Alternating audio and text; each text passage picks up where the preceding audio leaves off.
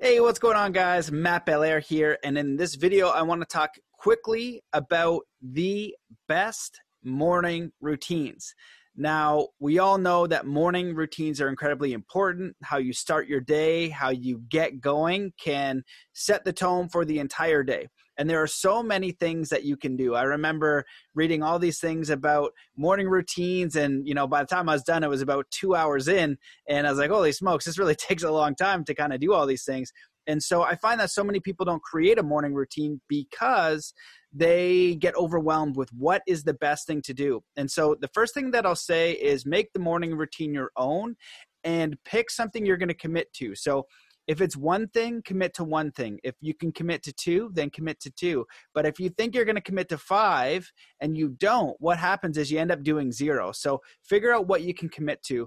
And I'm going to give you some suggestions that I think are really important. The first one is gratitude. That one comes up all the time.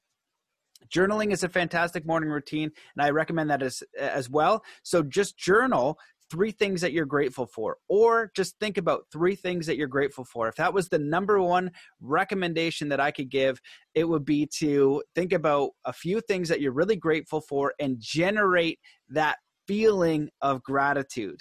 Hal Elrod has a book called Miracle Morning, and he has a morning routine called Savers, and that stands for silence, affirmations, visualization, exercise, reading, and scribe, which is essentially journaling. And so my favorite ones have been silence, journaling. It's something that I always have, in affirmations, and usually with that affirmations, I'll make it an active visualization, and that for me is key. And then also reading. And so if I have more time in my life, is a little bit more open, and the mornings are a little bit more quiet. And now that I have a daughter, I'm kind of reorienting. And the whole thing is just make sure that you're doing something, like your basics. So the basics, for me is going to be down to journaling. I'm at least going to journal. And when I'm maxing it out, it's probably going to be an hour, maybe an hour and a half process for me to get through everything. And so the important ones for me have been journaling every single day. And what I like to do is I write down 3 things that I'm grateful for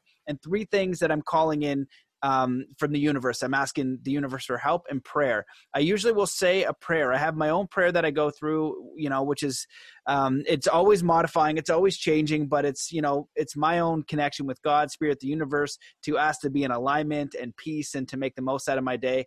And a lot of times I'll do that in journaling and writing. The other thing that I like to do is that I like to write down my life is ideal when. Now, this doesn't mean that my life isn't amazing now. You got to be grateful and content and whole and harmonious with where you are now, because there will always be that next bar. And as a creator, I want to focus on, what is it that I want to bring into my world? What is it that I want to offer? What is it that I want to improve or experience? And so I'll say, and I'll start to write down, my life is ideal when. I'm like, ... And I'll talk about right now what would be the podcast and the quantum heart journey and traveling and all these other different things, experiences with my daughter. In the past, it was more around snowboarding, depending on the winter, where I'd like to go snowboarding and how I'd like that to shape out. And so I get in this imagination space and creation space, and it's really fun for me to journal. And so the other thing is the affirmations, and the affirmations are kind of like, the clear goals. So you have goals, but you affirm them in affirmations, and you know how clear you are by how excited you are when you share them, and you will then prioritize your goals. And so they could be relationship goals, they could be health goals, they could be finance goals, they could be transitioning from a job goal. It doesn't really matter what it is. And so if I were to break it down succinctly, what I'd recommend is journaling in the morning, 3 things that you're grateful for, 3 things that you'd like to call in, a little bit of imagination scribing. So my life is ideal when, or I love the idea, and just imagining your future and recognizing that if you create, put some effort into it, you can create that. Maybe you're like, I love the idea of a beautiful, loving partner. I love the idea of being in shape and feeling vital. I love the idea of getting my health back. I love the idea of starting a business that I'm passionate about, and the business I'm passionate about is so-and-so, and this is the person that I help. And so you kind of just get into that imagination space, and you can feel it, and you can begin to generate that. So then you can look at your task list during the day and what you need to do and what you can do to create those things and bring it into your reality, because you need to put some effort in. And so it starts with thinking and imagining.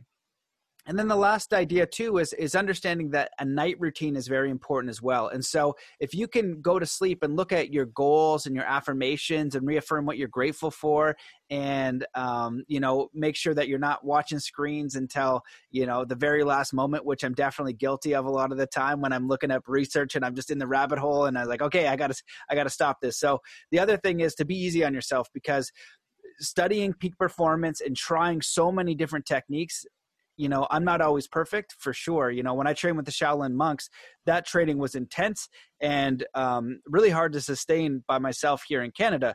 There are different times in my life with different circumstances. I'm more disciplined and I'm less disciplined, but it's very important to keep track of what you're doing so you know what is most effective for you, what gave you the best results, because if you're not getting the results you want, then you can adjust from what you've done before. And so sometimes my morning routine is up and out the door because I'm going snowboarding, and while I'm up on the chairlift, I'm doing visualizations, I'm doing different things.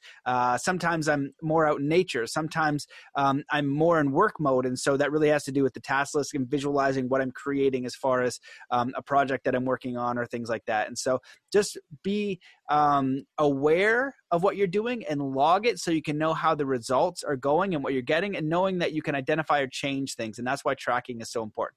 So that's it. That's my 2 cents on morning routines. I hope that it was helpful. If you have any questions, put them in the comments below. I'd be happy to comment, share, and give you some feedback. So big love. Thanks for watching. Have an amazing day. Peace.